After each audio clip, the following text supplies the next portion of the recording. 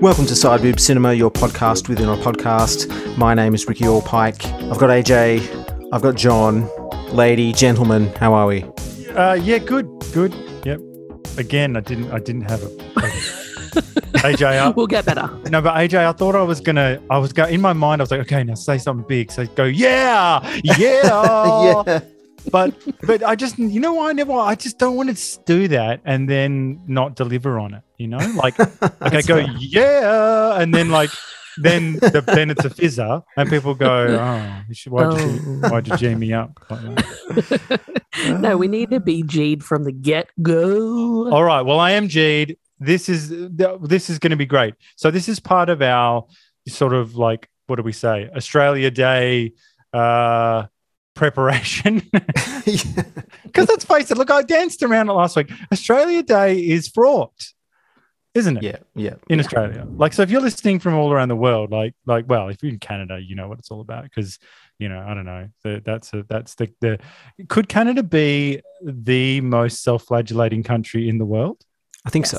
Possibly. Well, yeah. we're right behind you. Don't worry. So Australia Day, I actually don't really have a dog in the fight. I'm just, saying that whenever it rolls around, it's a bit, you don't know what to do. So what I think we should do is we'll just watch some shitty Australian movies.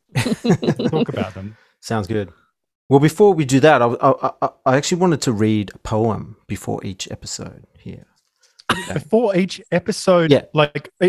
For the duration or just for this session? Or? For the Australiana Wow. for the January, okay? As you can tell, this was just dropped on us. Don't you think this is a very Russell Crowe move, though, isn't it?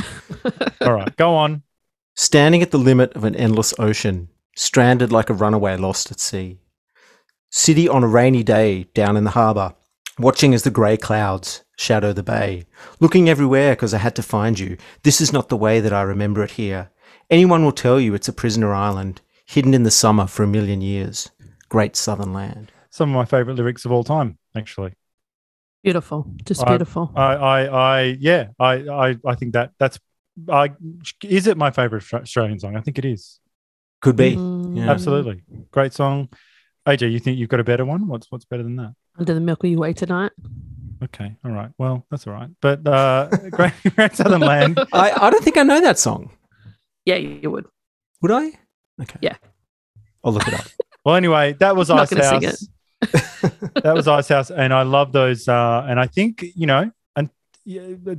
a very Sydney song as well. Something about that harbour and all that. But it is related to today's episode. We're doing Razorback today, and the music was done by one Ivor Davies of Ice House. That is correct. It's all. I haven't cut into trivia there. I hope. No. We'll talk about him later in the show for sure. Okay. Well, let's get this. Let's see what this movie is all about first. Somewhere in the Australian outback, he's waiting. Something big scared him away. Like what? I don't know. But it was huge. It was as big as a rhino. Jake Cullen, the obsessed hunter, determined to stop Got it. to come to the waterhole to drink. Jake, get some help. Andy. No, he's mine.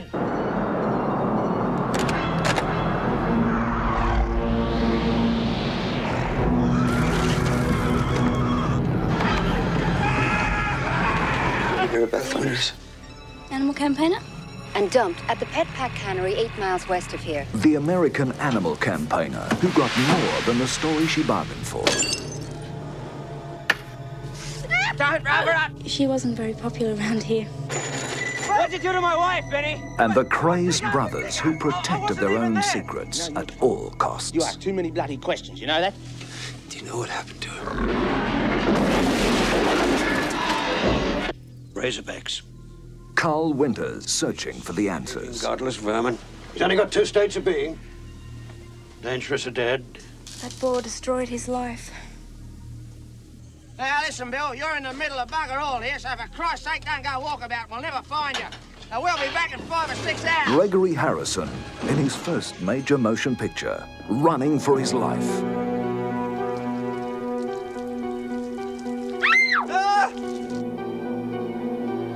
If you're gonna do it, just bloody do it.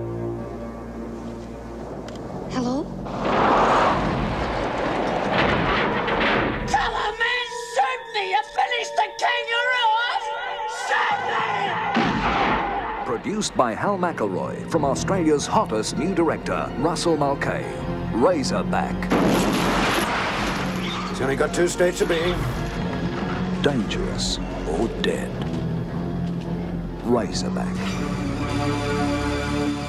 Okay, so Razorback. Jake Cullen, played by Bill Kerr, is a man of the land in the Australian outback. He's attacked one dark night by a giant razorback, which is kind of just like, I don't know, just a big pig, sort of. Basically, he survives, but his grandson does not. And Jake is suspected of killing the boy, but he's acquitted shortly after. One thing's clear, he has got a date with that hairy pig coming up. So 2 years later, Beth Williams, a plucky American reporter, heads to the town of Gamulla to investigate animal rights abuses. There's a dodgy small-time pet food setup called Pet Pack that's allegedly been shooting up kangaroos and turning them into pet food.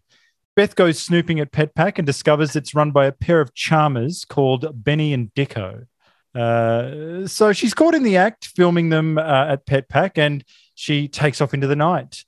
Benny and Dicko track Beth down and run her off the road. And Dicko tries to get his end away with the injured woman.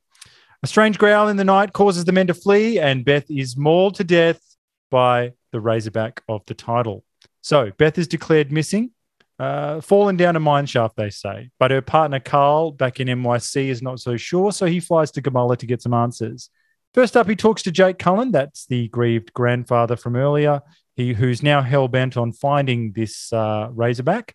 So Jake gives him some interesting boar facts and then tells him to check out Pet Pack. Carl goes to Pet Pack and just sort of hangs out with Benny and Dicko for some reason that I'm not quite sure why they do that. But anyway, they take him on a terrifying kangaroo shoot in the middle of the night and just dump him there. Carl is attacked by some boars and wanders through the desert back to Gamulla. And he stumbles across a farmstead belonging to hot boar researcher Sarah Cameron. All right? Hottie, major hottie. Yes, well, we'll get to that later. Jake finds Beth's wedding ring in the Razorback's dookie and reports back to Carl that his wife is indeed dead. Carl resolves to return home to NYC. Jake, our Razorback hunter, has his showdown with the boar and he gets totally killed, but manages to hit the pig with a tracking dart beforehand. Now, suspecting that Dicko and Benny actually had a hand in his wife's death, Carl goes on the hunt for them and dispatches Benny down a mine shaft. It's a bit of a line call. I think he sort of kills him, but not really. And then he heads to Pet Pack to take care of Dicko. Now, enter the Razorback, who kills Dicko, attacks Sarah, and then shortly after, Carl lures the pig over to a giant shredder and the Razorback is destroyed. Did you get all that, AJ? I did. You did. Did I miss anything out? It was hectic. It sounds hard to follow, but I think when you watch it, it's a bit easier. It's a bit easier than that. Right. So you think I've made it sound convoluted? Well, I don't know. I don't think you've done it on purpose. I don't know how else you would explain it, but starting macro, this is a Ozploitation film. Now, what do we think of Ozploitation? What is Ozploitation? Does anyone know?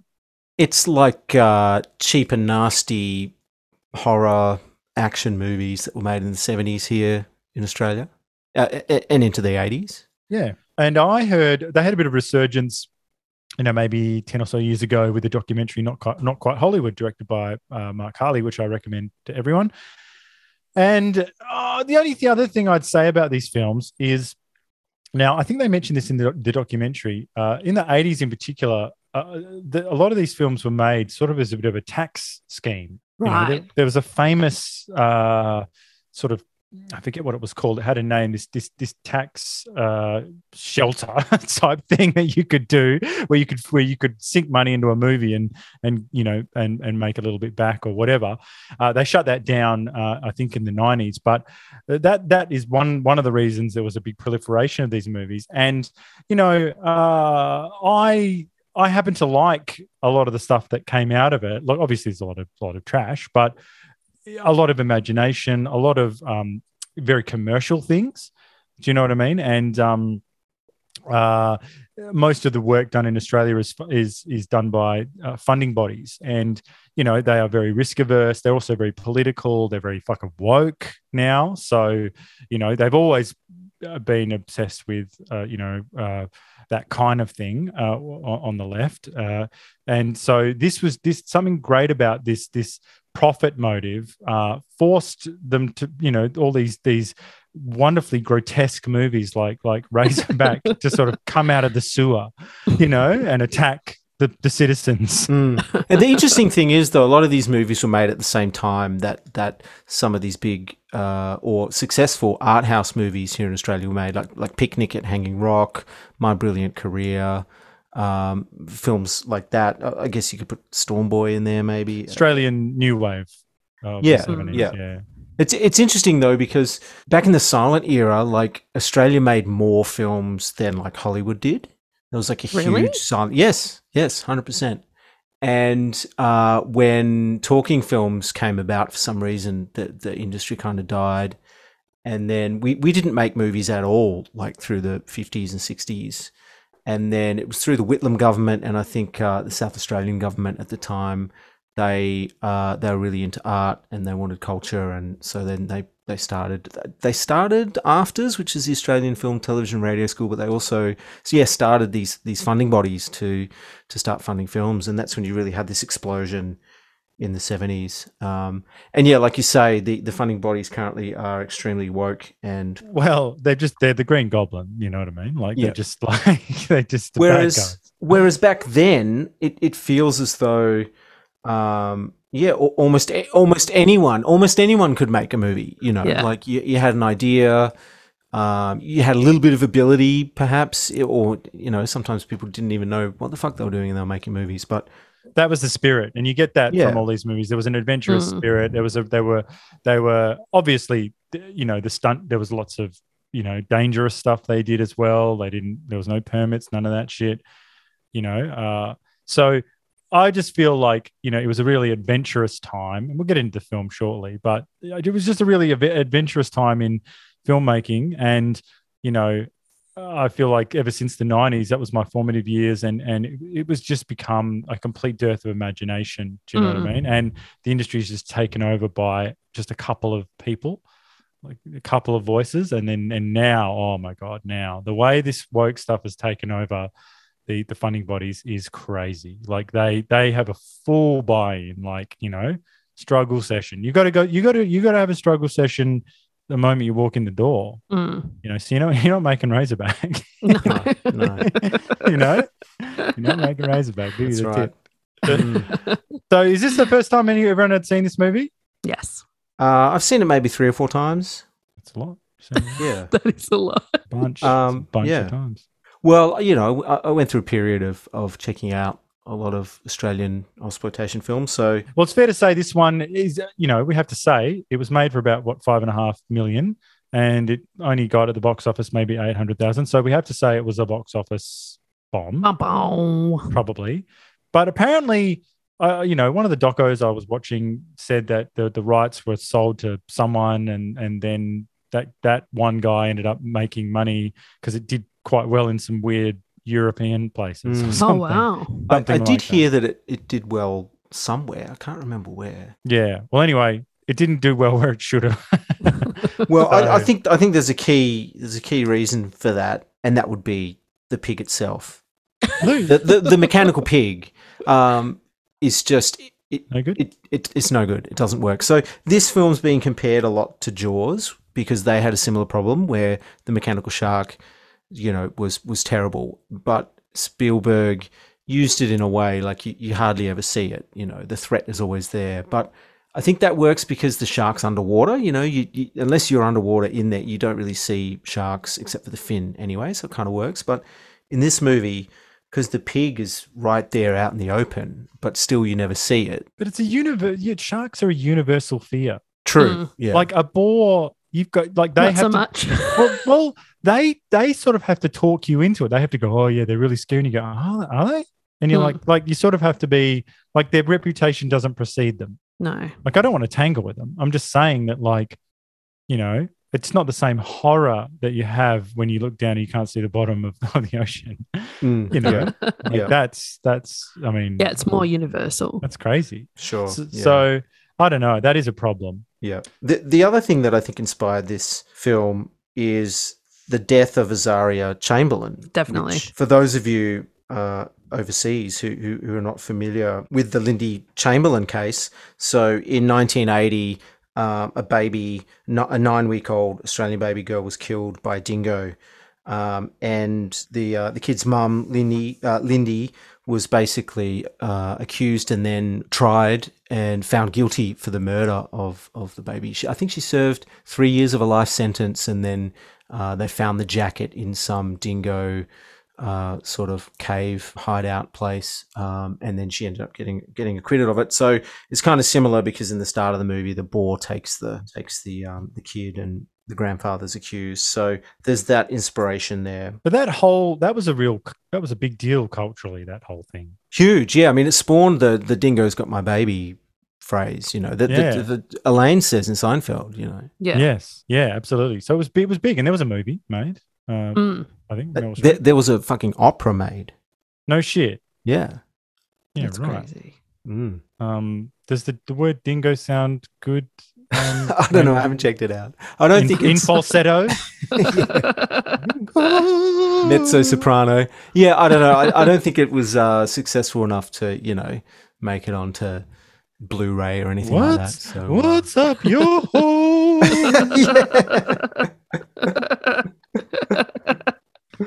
That's Dicko. So the boar was designed by Bob McCarran, and there were a total of 6 boars made for the film. One of them was designed to ram vehicles, and other ones were just heads and stuff like that. But there was one full-bodied one. But yeah, it never works. It looks fake. You know, they have to do a lot of sort of suggestive techniques to trick you, I guess. But I think they've really missed, and we'll talk about, we'll talk about Benny and Dicko now, but I reckon they really missed something here. They could have made the film more about Benny and Dicko and the fact that they killed the reporter from America, and maybe they could have used the boar as kind of an excuse, or... And still brought the boar back into it. Well, I reckon it could still work. Like, I think the boar could still be taken, the kid could still be taken by the boar in the beginning, and then Benny and Dicko could claim that, you know, the woman was taken by the boar. It would make it a lot more like that movie Shame with Hugh Jackman's wife, Deborah Lee, which is good. It's a neo-Western, and yeah, it's got all those themes. It's actually, you know, because there are a couple of films I think Fair Game's another one from the 80s, this same period, where that covers this sort of, but Fair Game is basically this without the pig. Yeah. Do you know what I mean? You've led me on to the biggest thing. So I agree that the pig is no good. And I think that this movie, I think this is the most stylish, tragic failure in Australian cinema. Yeah, yeah. It is an amazing looking film. It is so. This is incredible. The way this film looks. It's so good. It's a bummer when the pig shows up. Yeah. I don't think I've ever seen a movie quite look like this either. No, it's groundbreaking. It's incredible. It's totally even now underrated. Really, I mean, they've got some fervid loose units who go on about it, but they're not pushing it the way they should. Like, I think they need to come harder down on the pig. Like, this is the most striking looking Australian movie I've ever seen. Beautiful compositions, thanks to Dean, in part to Dean Semler, the DOP. Vivid colors, lots of trick shots. We've got matte shots. There's so they've done painting on glass mats to get these fantastic, dream-like imagery. Wide-angle lenses, huge beams of light. Like, the way that they throw light around in this movie is the sign of masterful filmmaking, and it's what separates stupid Australian cinema from the rest of good cinema, is that we don't throw enough fucking light around. So every time, like they're outside, there's these unmotivated, huge lights hidden behind trees and houses and cars, and it just gives it a big, wonderful, scary look. And you know, we've got that big fake moon that they build for the background of one scene, like, so it's like almost like Wizard of Oz style, like in terms of, you know, fakery. It's a complete vision that deserves, you know, a slightly better script. No offense to Everett DeRoche, who wrote it, but you know, there are sections of this movie that are totally masterful. So there's two sections that make me yearn to see the movie this could have been. The first one is the montage sequence when Carl, the husband, is headed to Australia. It's a quick set of scenes that catch us up to speed with what happened after Beth gets killed and before Carl rolls up. It's him on the bus doing his, you know, shaving his face, and we get cuts of you know, Jake talking to camera, talking, you know, from Beth's videotape, talking about the boar. We see, you know, that stupid Australian drama guy, what's his name? John, what's his face? John Howard. Yeah, Yes. that fucking guy talking about, you know, in the background, there's like a reel-to-reel shadow going behind as he's sort of giving testimony. I mean, this is real cinema. You know what I mean? I was like, oh, wow, like that's really beautifully made. Carl, it's beautiful. How do you respond to claims that the kangaroo is becoming extinct? No, she's missing. It's an accident. My fault. Roughly how many razorbacks would you kill in a season? There isn't a season. Should never have let her out of my sight. Then why kill them? I don't know. There's something about blasting the shit out of a razorback that brightens up my whole day. That's Jake Cull. The second scene that really sets this apart, and I should just quickly mention the music before we go into that as well. It's the music as well that makes all these images really come to life. It's the scene with Sarah and Carl outside watching the sunset. 10 out of 10. 10 out of 10. Outstanding. It looks incredible. The guy's performance is fantastic. I've never seen a sky look like that.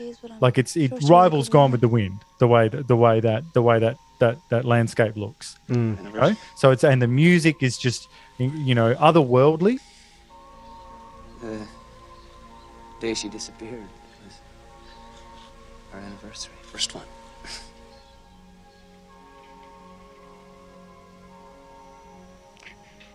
She didn't want to make this trip. She was 6 weeks pregnant and worried about the baby.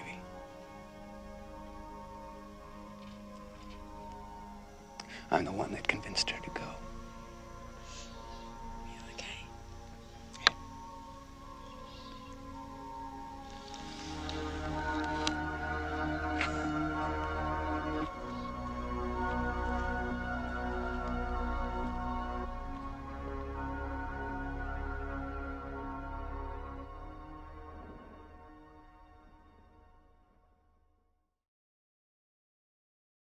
And so it's those two scenes in particular. Oh, wait a minute. I haven't mentioned the desert scene. Yeah, the desert scene. The desert scene. Sorry, we like that's the best scene in the movie. Yes, yeah. Are we all agreed with that? Yeah, with the horses that come out of the ground. The whole scene, the whole sequence is apparently he did it a lot of it with a double as well, because Carl, the main actor guy, his work was finished and he was gone. Oh. So there are some shots in it where it is him, obviously, but there's a whole bunch where it's in shadow or it's close up. And apparently Russell Mulcahy, the director, knew that he wouldn't, you know, everyone was sort of at the end of their tether. He knew he wouldn't have the resources, or their studio wouldn't approve what he wanted to do. So they just went out and with the skeleton crew and did that stuff. In the script, it just says apparently, you know, he gets knocked out, you know, and then he wakes up at the farmstead. Yeah. And then he's put in this scene with those flares going off in the sky. And, you know, the giant cracks in the landscape. Yeah. Incredible stuff. It is. Salt plains. Like, well, that's the director's his experience doing music videos that's really come to shine there, I think. Absolutely, and it totally steals the movie. Like I'm just like, oh, and the man. music's great there too. I think the scores, the subtle sections in the score are actually the best parts of it, and that's one striking example. You've got this high synthesizer melody and this low fretless bass playing, and it is kind of Ice House as well, whereas some of the other stuff is a bit more kind of electronic film scorey. But I think the subtle things, you can really hear the Ice House in it, I reckon.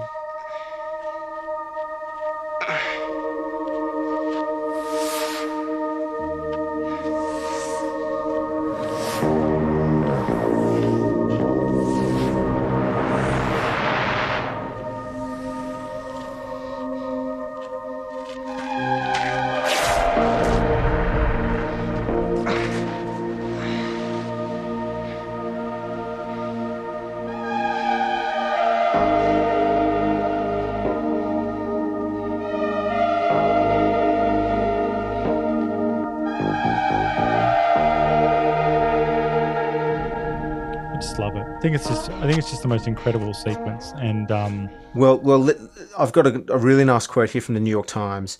They said, "The landscapes have a wonderfully bizarre, almost Dali-esque character. This is a place where the full moon never wanes." Oh, that's nice. So that's good. Yeah, and also this movie is such an amazing looking movie that Steven Spielberg actually called up the director to ask him questions about how he did certain things and how he got it to look certain ways. So, I mean, that's validation right there. Yes. No, that's high praise indeed. Mm. Yeah, no, it's just get that feeling, that sense of loss, Like, I just watch it and I just go, oh man, like I should be happy with what it is, but it's just so frustrating that it could look so fucking amazing and have these moments of greatness, and then just that shitty or Well, what do we think of Dicko and Benny? They're the brothers that run the pet food factory. Well, again, at least they are. I mean, they're standouts because they're bold. Like they're bold visions, and they're sort of that nightmare archetype of the Australian larrikin. Which and they've just gone troppo, as they say. I'm surprised they didn't say troppo in one of their quotes. Yeah. Well, those two characters, I think they're Mad Max-esque sort of characters. They're mad cunts. Well, they are mad cunts, but they're sort of Mad Max-esque. But then they've also got this wake and fright sort of cabin fever, like guys just out in the outback. I think Tarantino describes them, from his perspective, having seen some of these movies back in the day, as being just how the outback seemed to be full of these roving gangs of bullies. Like the Fair Game's got them, Wake and Fright's got them, this movie's got them, Mad Max has got them, and it's AJ, you've probably been through some towns that have them. Oh, definitely. And you just go, I know people that used to go pigging. Pigging. Yeah. You know people who know have the word lights. Who know the word pig as a verb. Yeah. Pigging.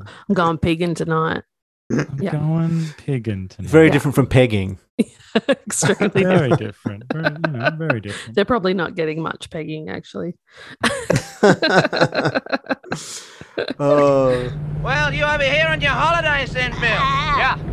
And? I guess you guys hunt roos in this thing, huh? Yeah? You do any hunting in Canuck land? Deer. Sweetheart, get it? Deer? Hey. Yeah, that's Sarah Cameron's place there. Hey, you can always pop in for a quick visit. Sorry? Yeah, you'd be sorry, all right? You would be, yeah. Honey poo!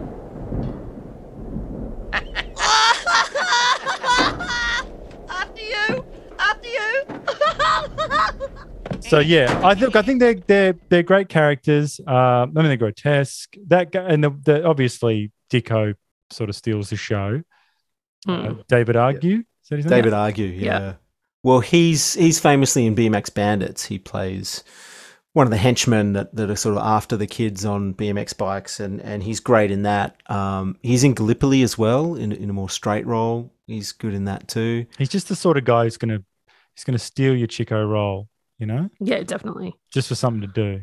Yeah. He's weird. But also, and this dips into trivia, but the scenes they did with the older actor Bill Kerr, who plays Jake, Bill had a lot of problems with David Argue on set because Argue and the other guy who plays Benny, they were just riffing. They were improvising all the time, and it was driving him fucking insane because he's more of an old school actor. He learnt the lines. He's like, why aren't you saying the lines? You know, it pissed him off. So they had sort of a lot of tension on set because of that. And I get the feeling that David Argue would be difficult to work with. It's a shame he's not been in more stuff because he's off the chain, really. Do you mean that he improvised when he was getting killed and was hopping around like a kangaroo and said, I'm a kangaroo, so that the guy wouldn't kill him? He does so many mad things in this, like, I mean, the attempted rape scene is terrifying, but also some of the lines are just, like because the woman's car crashes and then he gets out and he's like, oh, hi, are you okay? Any broken bones? Are you okay? And she's like, yeah, I'm okay. He's like, good. And then he grabs her out of the car and the first thing he says, I think, is, do you want to make love? Yeah. Which I know you, John, you hate people that say, do you want to make love? Oh, well, it's, it's a very creepy thing to say in any context, make love. But and then he says, how's your French kissing? Yeah. how's your French kissing? And the way those two laugh. They're bad people. Fucking creepy. Well, yeah, no, it's big, bold decisions, but also the wardrobe too. Like when they go out shooting for the kangaroos, like he's wearing, he's gaffer taped his gloves to his jacket sleeves, and then he's wearing like a kangaroo fur cape, and in one scene he's just wearing the sleeves from like a puffy jacket. Yes. Not the full jacket. It's amazing. Well, it's very post-apocalyptic. Yeah, and very, very MTV, which is, I guess Russell Mulcahy's thing as well. Like he was plugged in to all of that. Yeah. So yeah, go on, AJ. I think he would have requested to wear those things too. I think that would have been all him. I think he chose every item. Yeah. He probably rocked up first day on set, like with his own wardrobe. Like, yeah, this is what I was thinking. I could do this, and and they're like, you really delivered on the audition, and he goes, audition. Yeah.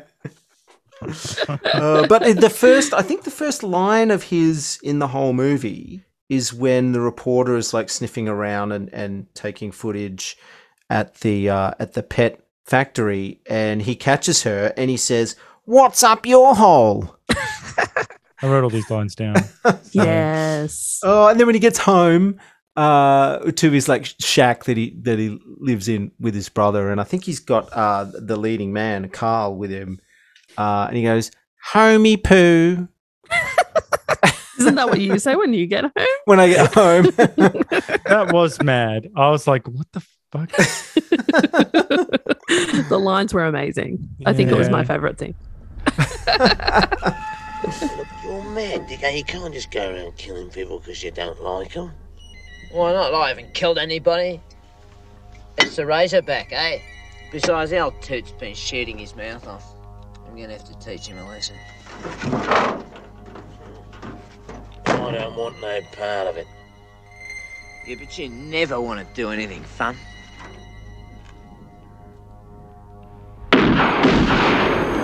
One fight and you're a hamburger. Come on, get down! Get down! Get down on the ground! Come on! I just want to make sure that you don't go to the cops for this. What are you talking about? Cops! Why didn't you stay in the truck? What did you do that for? Because he was going to go you mug. No, he wasn't going to go me pig's ass. Now you just spoiled everything. Spoiled what? How's he gonna feel it now? Oh, I bust his legs. He'll feel it soon enough, won't he? Couple of what a bunch of disgustos. So why the fuck was Carl hanging out with them? Like he went to Jake. Jake goes, go and check out Pet Pack, and I went, okay, all right. And then he went and checked it out, and he fed them some story. But I watched it a couple of times, and I still don't know why on what pretext they were letting him hang out. Well, the ruse he had to find out more information was that he was interested in opal mining, and that those guys, because at the end when he drops Benny down into that mine shaft, like that presumably is where they've been digging for opals all around there. So your subsequent viewings have helped you and not me. so all those little holes, like all around the landscape, that's their lot. Like they're looking for opals there. So that was sort of the ruse to get in with those guys. Like, oh, I'm interested in opals. And I guess it's just he doesn't. Well, I don't know. It was just. I mean, it doesn't really. It's a MacGuffin anyway. Like, it doesn't really. No one cares. Russell McKay doesn't care. No one cares. Like, they're just like anyway. They're together. They're hanging out. And but why he stays is weird because they're like, oh, don't go back to your hotel. Like, stay here tonight. And it's just like they live in this like the most disgusting place squalid ever. Cave. Basically, they live in a fucking cave. Like, you wouldn't want to close your eyes around them, though. If rape culture had a capital city, that would be it. You'd say, where are we going? We're going to Benny and Dicko's fucking house, all right? Their rape dungeon. Yeah, their rape dungeon. You know what happens there, and it ain't checkers. No. And then he's like, I don't know how he gets on that kangaroo shoot as well. Like, they just invite him along, and he's like, I don't know. He's just kind of going along with the flow. But great stuff in that. The car up in the tree. Oh yeah, I've got that in my notes. Yeah, love all that. I mean, that's great. Nightmarish scene, like the red eyes on. Yes. Yeah. On Dicko. Yep. Yeah. He turns around. It's almost that's the spotlight in his eyes. Yeah. Yeah. So awesome, Well, there's heaps of little bits like early on in the film too that really grabbed me. Like, there's a guy on a camel who walks past, sort of in the background with a ghetto blaster, and he's playing blasting, Reckless. Yeah, playing Yes. Reckless. Yeah, Yes. that famous Aussie song. Then there's a group of kids that run across the road, and there's like an emu running along with them. Then the camel that pops his head into the pub and steals that guy's can of Coke is really cool as well. Oh, I thought he was drinking beer. Oh, was it a bit? Maybe it was an emu export. Maybe that's why, because emu beer has a similar kind of color, red can. So maybe it was an export.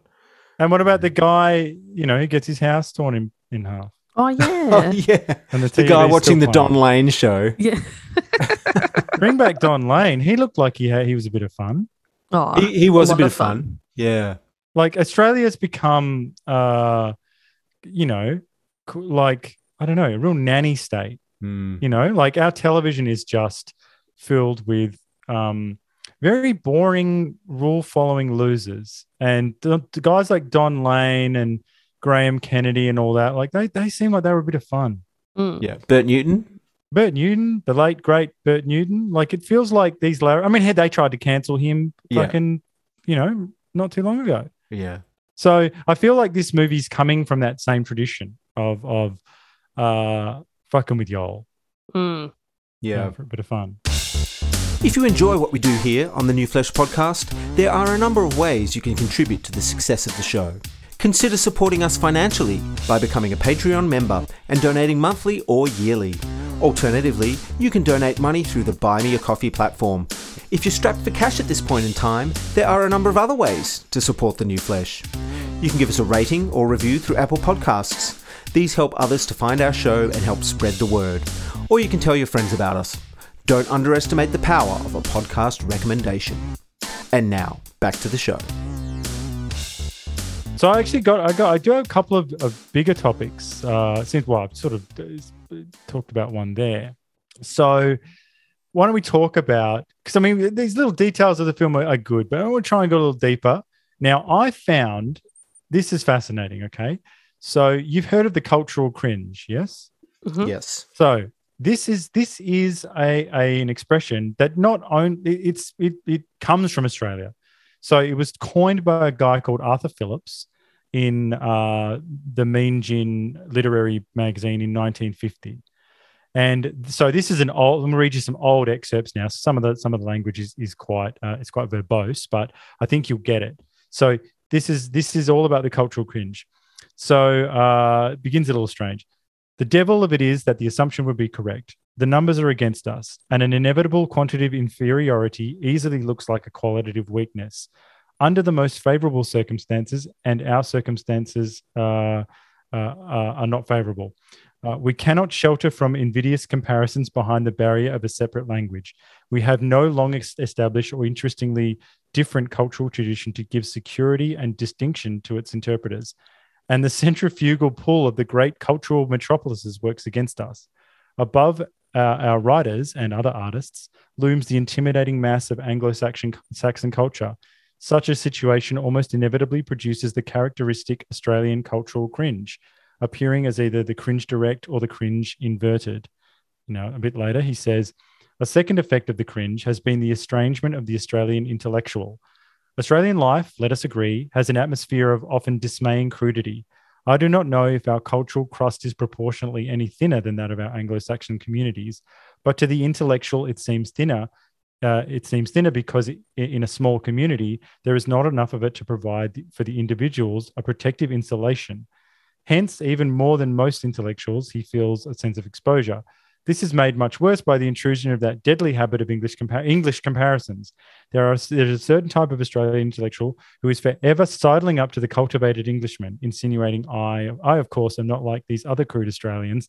I understand how you must feel about them. I should be spiritually more at home in Oxford or Bloomsbury. So and this is the finish off. This is a bit of poetry here. He says here, the Australian writer cannot cease to be English even if he wants to.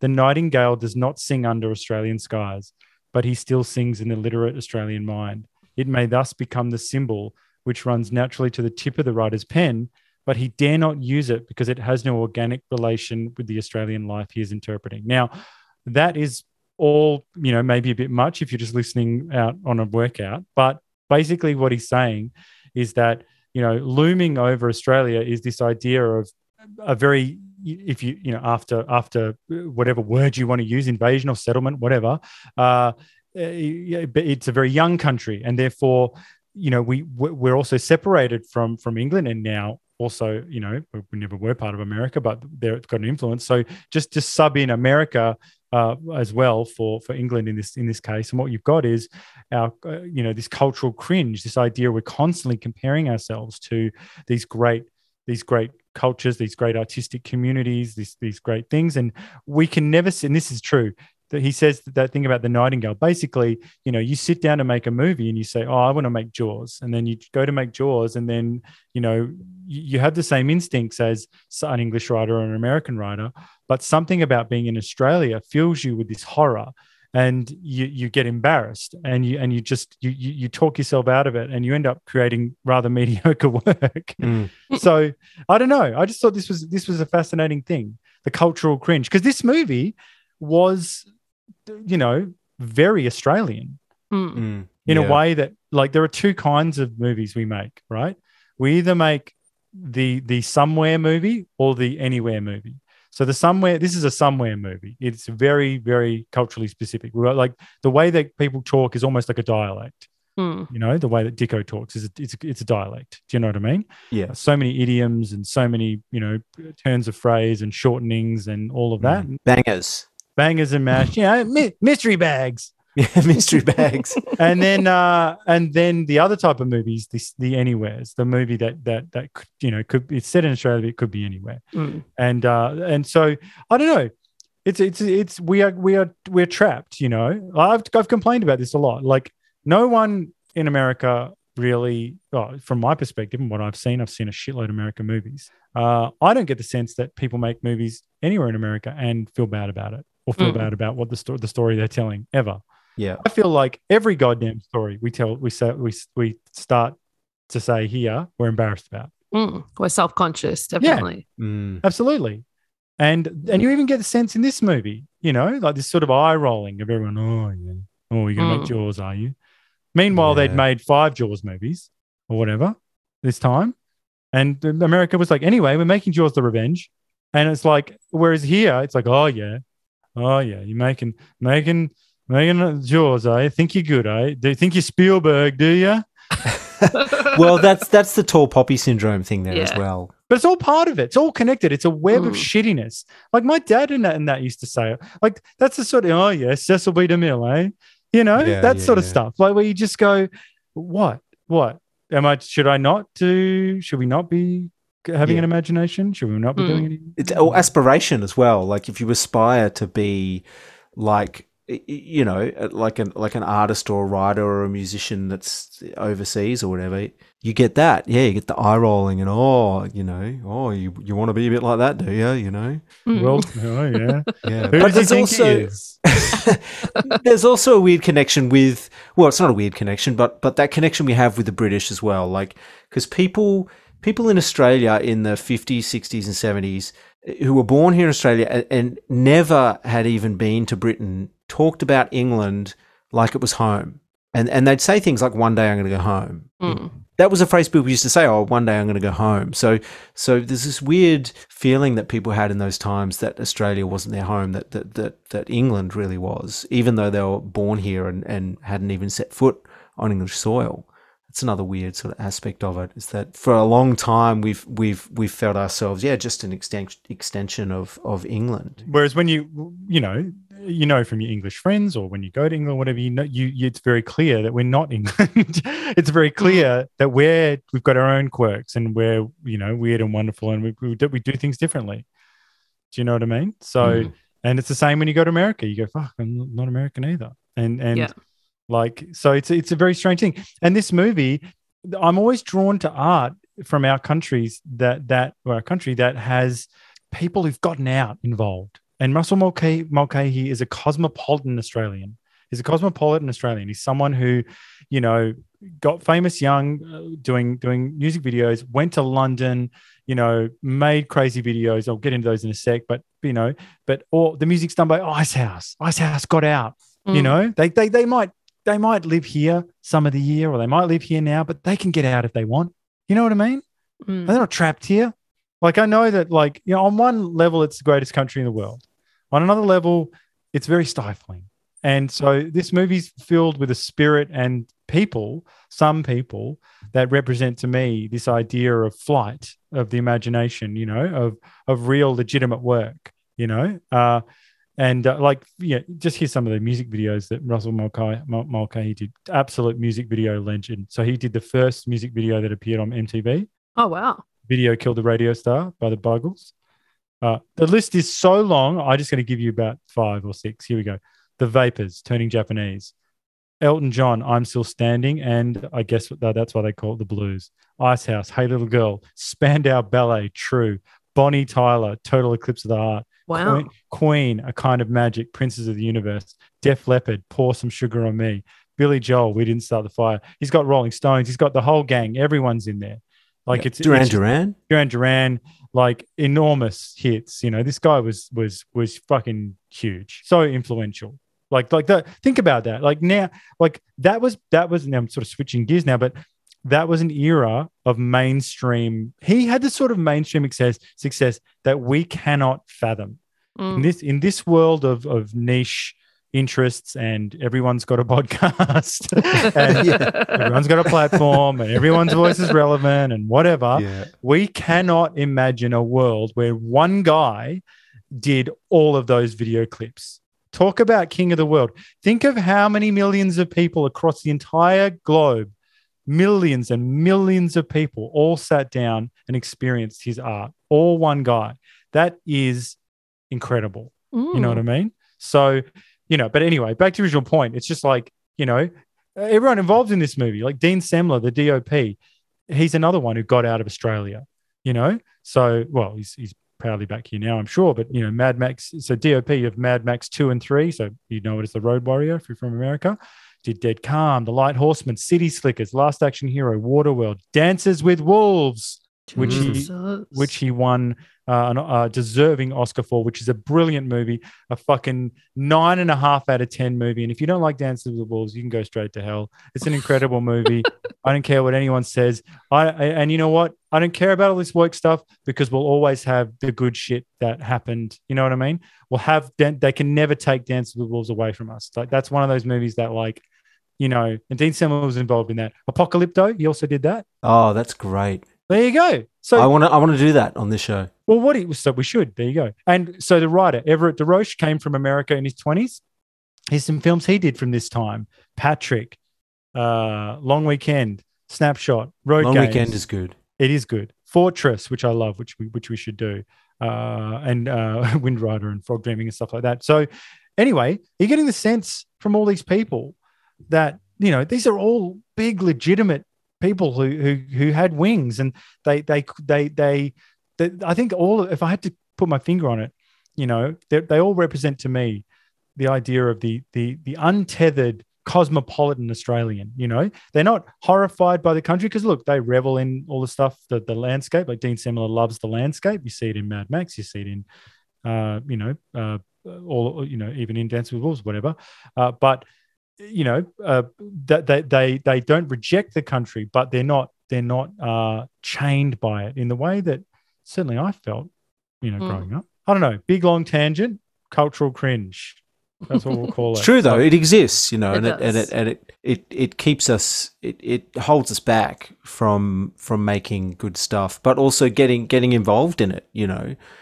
So often audiences in Australia they won't touch locally made stuff, locally made films unless it gets success overseas. We saw this with Wolf Creek. No one wanted to even watch Wolf Creek until Quentin Tarantino said it was the most terrifying movie he's ever seen, and then it became a big thing. Wolf Creek, the location is in Australia, in Western Australia, and the Western Australian funding body rejected the project. Really? And I was there at the Christmas party when, I might as well say it. She's not in the role anymore. The idiot who ran the funding body there. Got up and made some blathering sort of like humble brag apology thing where she's like, oh, I know there's been a lot of talk how we didn't, but we've done all these wonderful projects. And I was just like, you twat. You know what I mean? Like this sort of pathetic trying to put a Band-Aid over the gaping wound. Didn't she tell people at the party not to mention Wolf Creek? Yeah. It was grotesque, man. Like it was just like, it was the worst thing ever. And I was just like, I got to get out of here. So I did. It's the scariest movie I've ever seen today. It's an incredible movie. Great movie. Well, why don't we just change gears quickly? Look, there's not. Look, I've got to be honest with you, AJ. There's not a lot going on in this movie, romantically, is what I'm saying. But it's keeper or creeper. Now, I just got a couple that I want to run through with you. I feel let's call it a bit of a top deck, because we've got just a very, very binary choice. So we've got Gregory Harrison as Carl Winters, Canadian. So, I guess he'd be polite, I suppose. It was before they were really woke as well. So it's kind of, that's he's got that going for him. Handsome, I think. Well, wait, do you think Carl's handsome? Yeah. Oh, you do? I Really? knew it, He's got that rugged, handsome, he's hot. real man. Yeah. Yeah. He's hot. Great. He cooks. So I hope you're going to mention the apron. he's wearing the apron. So, But the apron, doesn't the apron have isn't it like a Yeah, woman it's in naughty. fishnet stockings or something? It's a naughty apron, is it? It is, yeah. Yeah. So that's Bit it's not cheeky. so it's not a punk bitch apron. It's more like it's going in a different direction. Yeah. Okay. All right. Well, he seems to be upwardly mobile. I actually don't know what he does for a crust, to be honest with you. They don't mention it. Isn't he a kept man? He follows that reporter around. Yeah. He cooks for her. It seems that way. Do we like her? No. Just quickly. I actually was going to say, just as an aside, Julia Morris, I think that's her name. Is that her name? Who plays Beth? Judy Morris. Sorry. Julia Morris, a comedian. Judy Morris, her accent is unforgivable. And I'd like to formally apologize to the American people for her. So she was not good. No. She was terrible. Not Not likable. No. No. She looked like she wasn't having fun. Anyway, so he's dedicated. Carl's dedicated. He'll travel across the world if you go missing, all right? Yeah, until he shacks up with some other broad. Well, what I'll say is that if it does happen, don't worry. He's capable of moving on.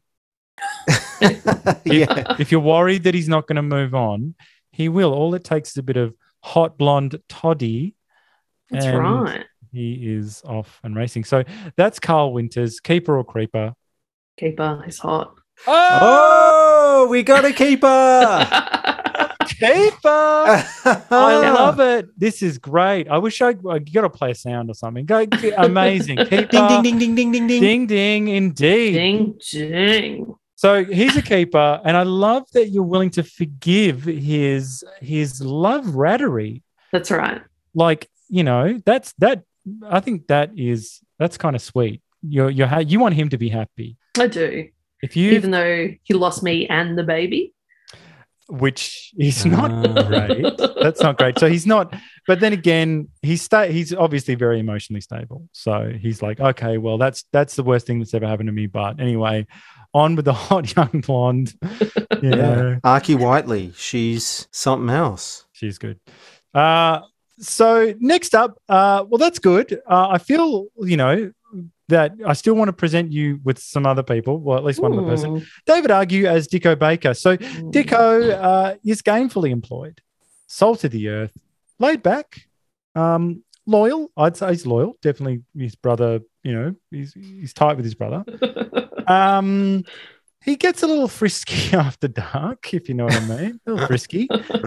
You know, some quotes. We've been through them. You know, he says, "What's up your hole? You know, do you want to make love?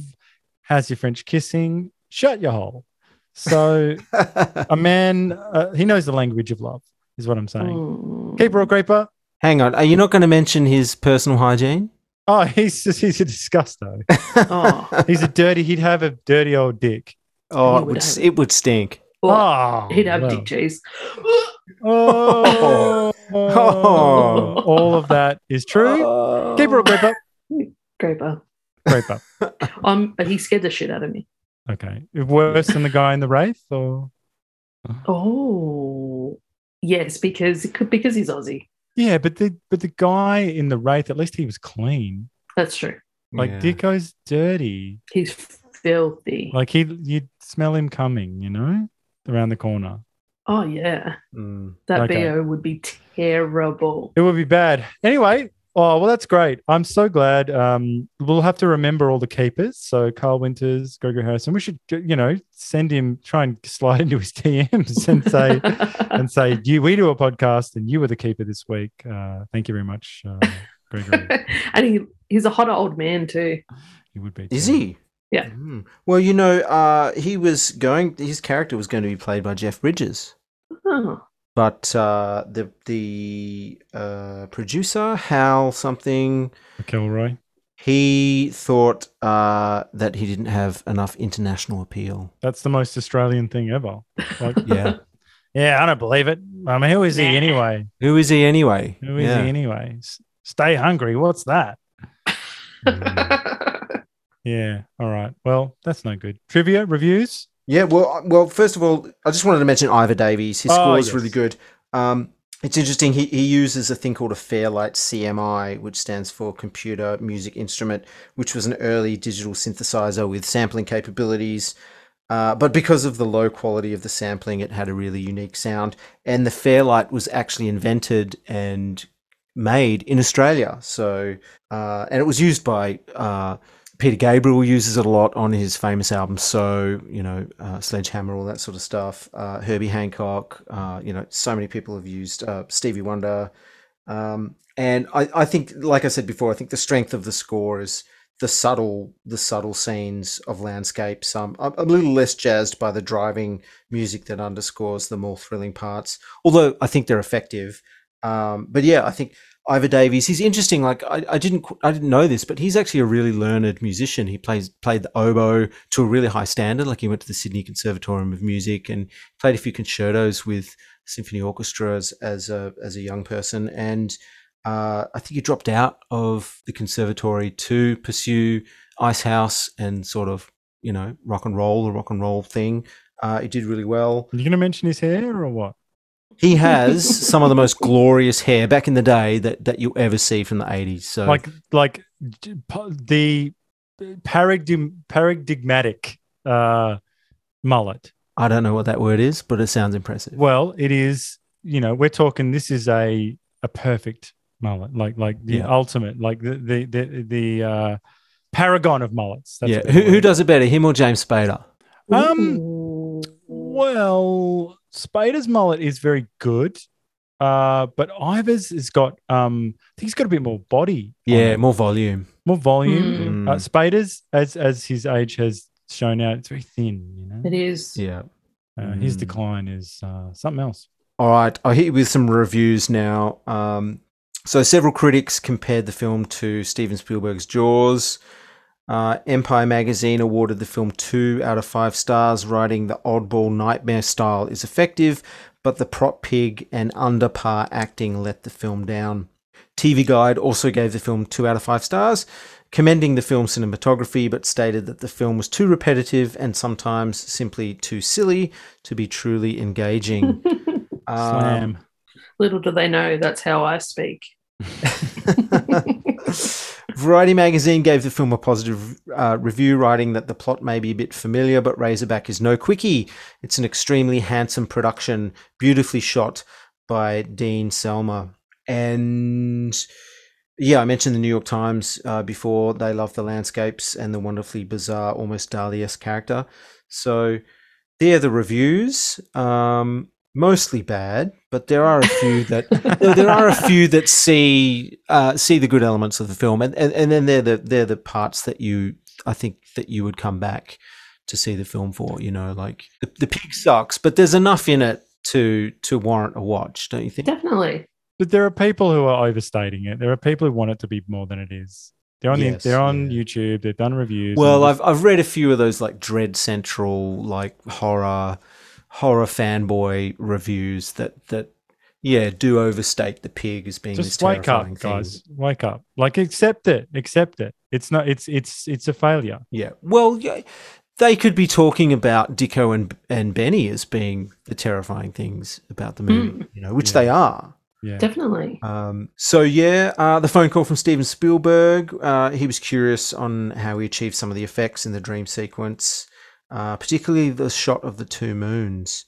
So a fully sized animatronic model Razorback was built at a cost of $250,000 and is seen for only a few minutes. So money well spent. 80s. Hell of a time. That's right. Yeah. The DOP was hired on the strength of his work on The Road Warrior, otherwise known as Mad Max 2. Yeah, that's what I've got for trivia and reviews. Well, I got one more bit of education for you. I just want to introduce this term because this happens in this movie. So there's got 2 false starts in this movie, right? So we begin with Jake, and he's sort of like put to the side, and then we begin with Beth, and then she's taken care of, and then Carl takes over. So a very sort of Hitchcockian handover there. It's like Psycho. Yeah, but they've added, Jake's add something else. So we start with Jake, drop Jake, go with Beth, drop her, and go. So it's a bit Psycho. But this is actually what's termed in woke speak fridging. Really? Okay. So fridging, now this is from a Guardian article where you can read all about this. Perhaps we'll put it in the notes. It says, from Bond to ITV's Strangers, why is everyone fridging? Blah, blah, blah. So here we go. Fridging, or women in refrigerators, is shorthand for a persistent sexist trope named after a 1994 Green Lantern comic in which the hero returns home to find that his nemesis, Major Force, has murdered his girlfriend Alexandra DeWitt and stuffed her corpse in a fridge. So begins a tale of revenge in which Green Lantern reaches new heights of superheroism, but his female companion can't make any decisions or enjoy any character progression because she's been sacrificed. She's died to give our hero something to do. Quote, while the woman plays an integral part in the narrative in terms of characterization, the focus is on the trauma of the man, not the woman that has experienced, quote, explains Dr. Miriam Kent, a lecturer on film and media studies at the University of East Anglia. I'm sure she's a real riot. Anyway, She says that, quote, these things are ultimately connected to men's and women's roles in society, who's active, who's passive. Just one last finishing off. WIR, women in refrigerators, has been prevalent in superhero narratives since The Amazing Spider-Man. Shockingly, when they killed Gwen Stacy, blah, blah, blah. So is the idea that the journalist in this movie dies and then we follow her husband around? Yes, a man. We follow the man around. A man. So, yeah. So it's basically a shorthand. And look, it's a clever term because essentially, it's just saying that it's getting you to pay attention to who has the narrative real estate and who gets to make active choices and who's has agency in the story and whose life is being used for an end, to as a MacGuffin. So it's interesting on one side, but it's also really naive on the other because cinema is voyeuristic and very selfish, and we care about the characters we care about and we want them to get on their journey. And there's been a lot of examples of you do have to get their story started, and sometimes someone's got to die. It's almost the quickest way to get a film going, isn't it? Sure. And I don't know what their fixes are for this. I'm sure that they're suggesting it usually ends with, well, maybe the story should be about the girlfriend and not the Green Lantern. And you go, well, I don't know if I would have bought that comic when I was a kid in that case. But, look, I mean, it's just a term that along with the Bechdel test, which we'll cover another time, these terms are out there. They get said. They're in writers' rooms as well because the writers' rooms are very woke. Oh shit, we've got to cover that Barry Weiss article at some point as well about the wokeness of Hollywood right now. But anyway, this is definitely a term. So in future, when this happens, we can talk about it. See if we see an example of fridging or when it happens. I mean, what do you think, AJ? What do you think of fridging? I think that the pig was the fridger in this movie. It sounds like something you do when you're alone. Seriously. In your bedroom. What bullshit. Well, so are they fridging the daughter in the start because her kid is the one that dies? Well, that's the thing. It's where does it end?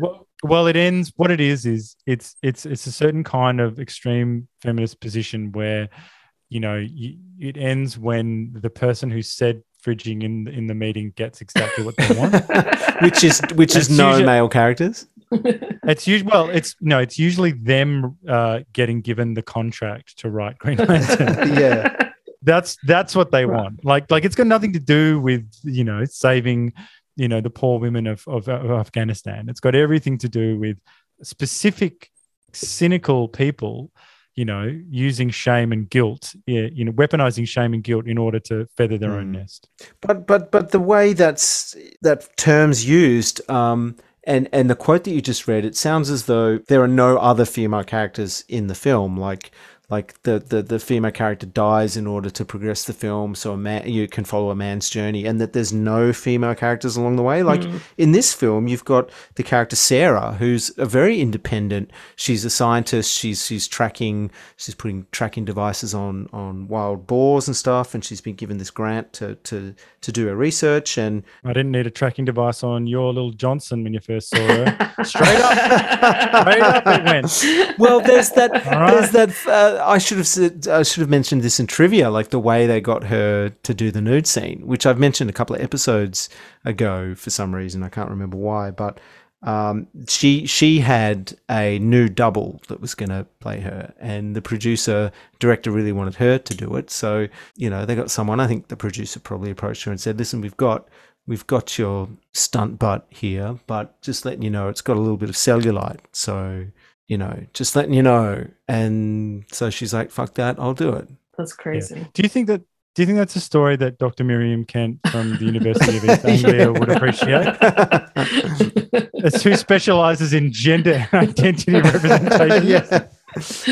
She'd be like, do you really do a podcast called Cyber? Yeah. And you go, yeah. And anyway, I was just saying that it was good how they got her titties out. And then she goes, I've already called the UN. I'm doing a speech about you being the biggest pig man since the Taliban. It'll happen one day. So, One anyway. day. One day Emma Watson will give a speech about us.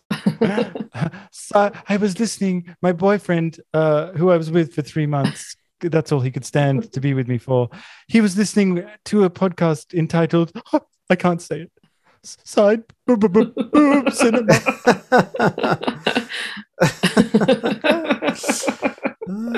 So anyway, that's fridging. All right. Well, finish off with a quick Me Too meter. It's a good transition from Emma Watson herself, the queen of the Me Too movement herself. So what do we got? Fridged. We've already talked about that. Beth is dispatched so her cis white male partner can save the day. It's a movie about a pig made by pigs. Clearly. All right. Oh, and before that, she's dispatched. She's sexually assaulted, which, speaks for itself. But then again, the people who do the assaulting are disgustos. Again, we have to make the distinction. It's not Mahoney. Yeah. Like when Mahoney is trying to trick women into getting naked and have sex with them and stuff like that, he is a hero, and he's saying, "Be me, be Mahoney." Whereas Dicko is fucking disgusting. He's clearly a criminal. So, it's sort of like killed that's who does that. And he gets killed. But I feel like, too, this shouldn't have been her first rodeo, because she was literally at a rodeo and she was getting yelled at in the first scene. So she was a bit too smart, a bit too smart. Nicely done. Nicely done, Mojo. That was good. You got me. My mind went back and I went, she is at the rodeo. I feel like she could have been smarter. Yeah, no, she was a Dumbo. So the entire town seems to be filled with gross predators, led by the aggressively dirty Benny and Dicko. Yeah, that's Sarah Cameron's place there. You can always pop in for a quick visit. So there you go. I think that they don't mean tea and crumpets. Carl stumbles into a farmstead and happens upon young hot bosoms. Now, and that's good, is it, Ricky? Yeah. I bet you think that young women with supple breasts showering is good. Yeah. Is that good? That's good, is it? Yeah. Hot blondes with boobs out, is that good? Yeah. The outdoor shower. Yeah, good. So, and this is the last little bit. Did you catch the bus stop kissy kiss? Oh, yeah. Yeah. Did you notice this? Yep. So Carl gets dropped off, at the bus stop, and Sarah goes to leave. His wife's barely cold, and he fully pulls this chick in, full Weinstein style. Yeah. Kissy kiss. And she sort of doesn't want to do it. Nah, she's down. She's down. She's down for the pound. With the pound.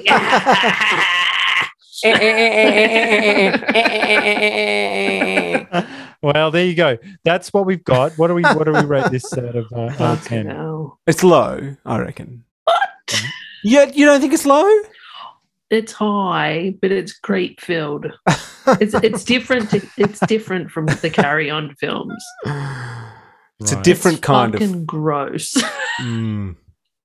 So, well, you two. I need you two. I was going to give it a 4. Go first. I'm 7, at least. Wow. What are you giving it, John? Well, who's to say? Yeah, I don't know. Like it is a nasty movie overall.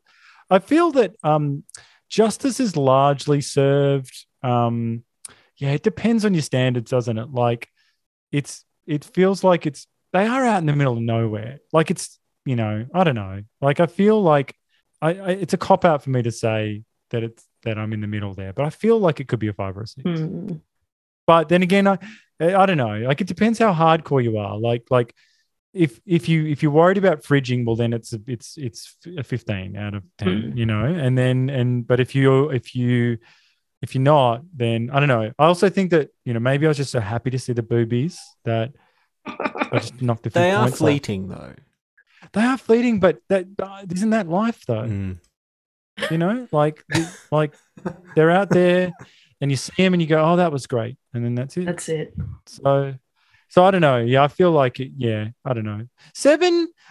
I feel like, yeah, that's a bit high for me. I'm going to put it at a 5. The only good person in the movie is Jake. when you think about it. Yeah, that is true. So What everyone's, about Sarah? everyone's sort of Oh, well, his wife's just died. She's moving So in. they're both creeps. I'm not saying that this is a one-man show. yeah. That is a problem. Like that's a script thing. Like that Everett DeRoche is he's proper. I really like his writing, but that is something you can't let that go. I was wanting them to get together though. They're very attractive together. Well, the industry term, what do they say? They say you want to ship them. So the idea is that if we want them to get together, which is absolutely fair enough, they're both, young and nubile, relatively, and they should have set that up a bit better. You just need to be deft with the wife. Can you have? She had the full suite. The wife with a fucking baby. Yeah. So he was in a loving relationship, like married for years probably, and a new baby on the way. And like that's too much. That's too much. Like you can't make it a can't have all sister. that. Yeah. Oh well, that's what they do in Psycho. They sort of get around right. it. That's true. Yeah. And that's but then I think this is an impossible problem. Because the only way to do it is to engage with his grief, and we don't have time for that. Yeah, that's true. But then again, you're right. Like it's too much. And then you've got him putting her on, giving her a little kissy kiss. After she's just found the ring, basically. Yeah. Oh, here's the ring of your dead wife. I want to fuck you. Yeah. Well, maybe she fancied that ring on herself. Maybe. Yeah. After she cleaned the pig shit off it. Oh, God. Jesus. You can't make me watch this movie and then not expect me to be that's the thing. We are affected by these movies. Like they whatever we watch, this is a rough and ready movie, and certainly get the blood pumping. Hey? Well, we said what we said. We did. All right. Well, quickly, next week, what are we doing? Alvin Purple or what? Or Barry McKenzie? What do you want to do, AJ? Let's do Alvin Purple. Sex romp around Sydney and I think it's shot in Melbourne. So sex romp. All right. Shot in Melbourne. Sweet. All right. Yep. Well, we said what we said, and until next time, long live the new flesh. Long live the new flesh.